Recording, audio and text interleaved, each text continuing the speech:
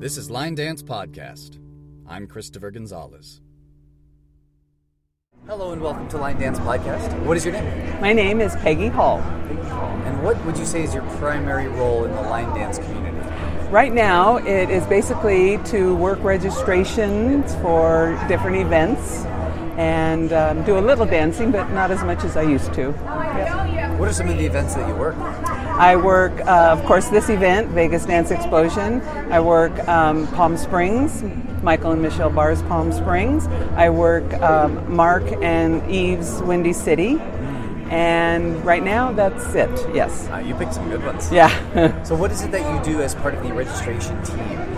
Part of it is getting things set up before everybody arrives, making sure packets are full, what's needed to be put in the packets, that name badges are made, that spellings are correct on names, that just everything is easy to hand when the people come to get their registration packet. Once registration opens, basically to be there to make sure everybody gets their packets and answer questions, whatever is needed. And again, it depends on the event directors and the size of the events as far as how much involvement I am really doing with that. Now, your team moves very swiftly. To what would you credit that ease in movement and getting the line from being a line to being dancers in the ballroom?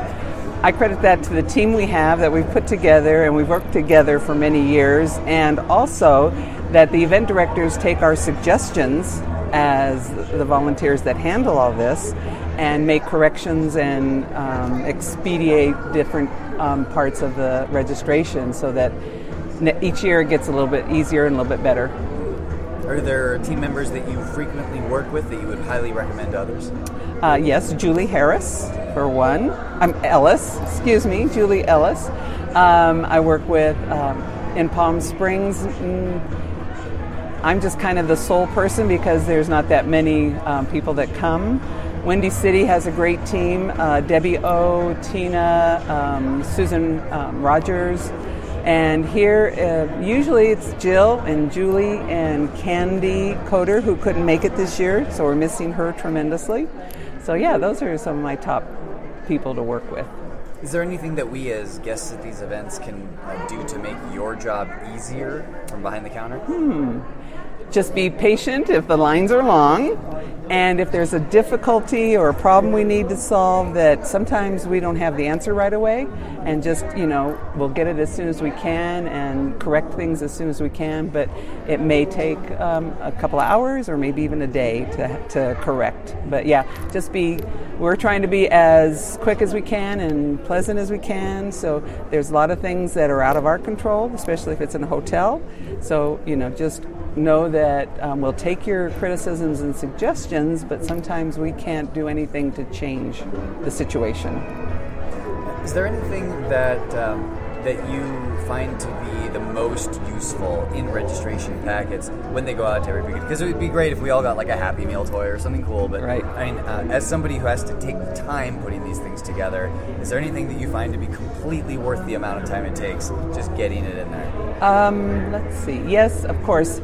The name badge is critical. Yes. And also the schedule is critical.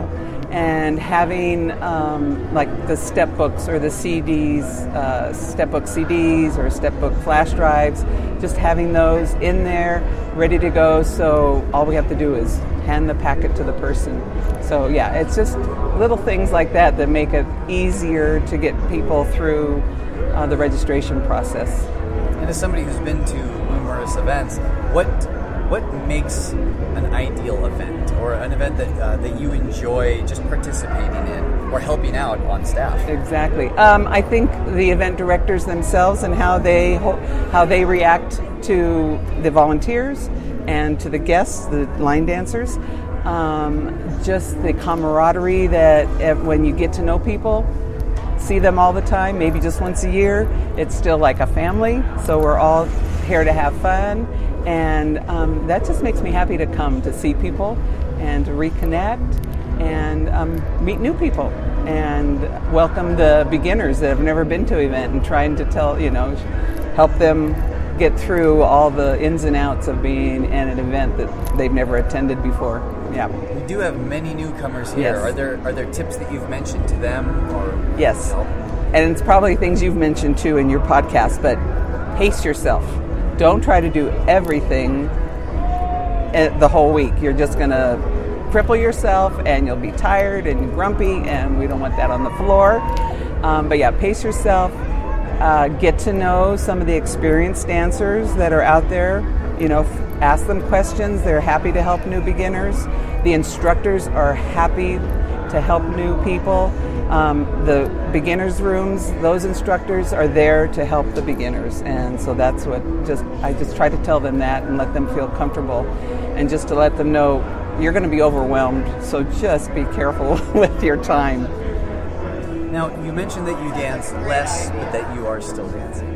What have been some of the dances you've jumped out on the floor for this event? Actually, I haven't been able to yet. Oh, too busy. It's the second day. It's the second day. Too busy. Actually, it's the some of the older dances, like Come Dance With Me. I mean, things that I don't forget the steps with, because I don't take classes anymore. I don't learn a lot of the new dances. So it's the oldies that I used to dance with, and that comes to mind. Just the easier ones that don't take a lot of effort or thinking. Mm-hmm. So yeah. It's good to know that there's some standards out there that they can put on at a moment's notice, and you'll get a full floor even if it's a 20-year-old dance. Yes, and I love those, the classics. Yes. What do you think makes for a classic? Because just being an easy dance isn't enough for a lot of folks. I think it still has to be interesting. Interesting, and the music is just speaks to you, and the steps can be a little easier, but if there's a little bit of challenge to it, and just, I don't know, the classics are just a longevity, and I think the ones that are taught more at all the events, because sometimes East Coast events aren't taught the same dances as West Coast events, or events in other countries, so it's the ones that get all around to all the different events that stay the classics, I think, yeah. And what is it that you are looking forward to after this event? I mean, you have Palm Springs. Yes. And some events have the same staff every year. Sometimes they'll bring in someone new and exciting. Is there anything that you're looking forward to in 2019 especially? It's an on-Eurodance here, I'll say that much. Yeah. I wish they had that every year. I know. So, yeah, that's not... the one, a really nice one I like, and it's close to home, is Sue Larimer's Northwest Dance Blast. Yes. And she's been bringing some top instructors, and and I don't work that one, so I go to that one to be a participant, a dancer. So that one I'm looking for in 2019. Other than that, except for the ones I normally do, I don't have anything on the schedules yet. Yeah. A few last questions for you before you head out back to the floor or to the registration desk. Or to dinner. That is important as well. Right. You got to refuel. How would people get in contact with you if they want to reach out? Okay, they can reach me by email, which you want me to give my... Sure. Okay, so it's Pegatha, which is PEGATHA_H @yahoo.com. So I'm happy to answer any kind of questions the dancers might have. And that's the main way to get a hold of me. Yeah. And two final questions, maybe like one and a half. Sure. If there's a message that you could put out into the line dance universe for everyone to hear, assuming that they're all listening to this right now, what would you want to say or convey? I would say that the line dance family is the most supportive group I think you would ever get involved with. And it welcomes all ages, all different country, all different nationalities. There's no discrimination. It's just a pleasant group of people to be around, and it's a lot of fun. And you don't need a partner. That is helpful. All right, final question. Of all the dances that exist in line dance history, classic and modern, what one dance would you recommend that everyone go learn right now? Ooh. Let's see, top of my head, I'd say Evergreen. Poetry in Motion. Again, these are oldies. New ones I'm not so much sure of. Down to the River, is that the title? Down by the River, or shoot, I know it's tricky with rivers because you got Run Me Like a River, Run Me Like a River, yeah, Take Me to the Water, Run Me Like a River, Run Me Like a River, yeah, that one. So again,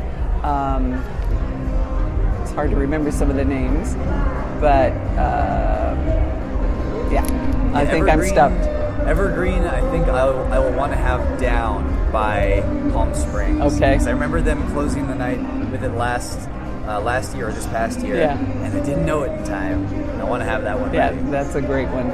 Oh, Cruisin', of course. That's always a standard. I like that Classic. one. Yeah. And I was happy to see they did that one at Windy City one time. Yeah. And we actually did that earlier today in the front during another dance. Something else was playing, and it was one that it was weird because it had a 4-count tag at some point. Oh. So we just kind of danced through it, but it made it a different experience of cruising. But you can do that to so many. Oh, so you many can. different songs. You can.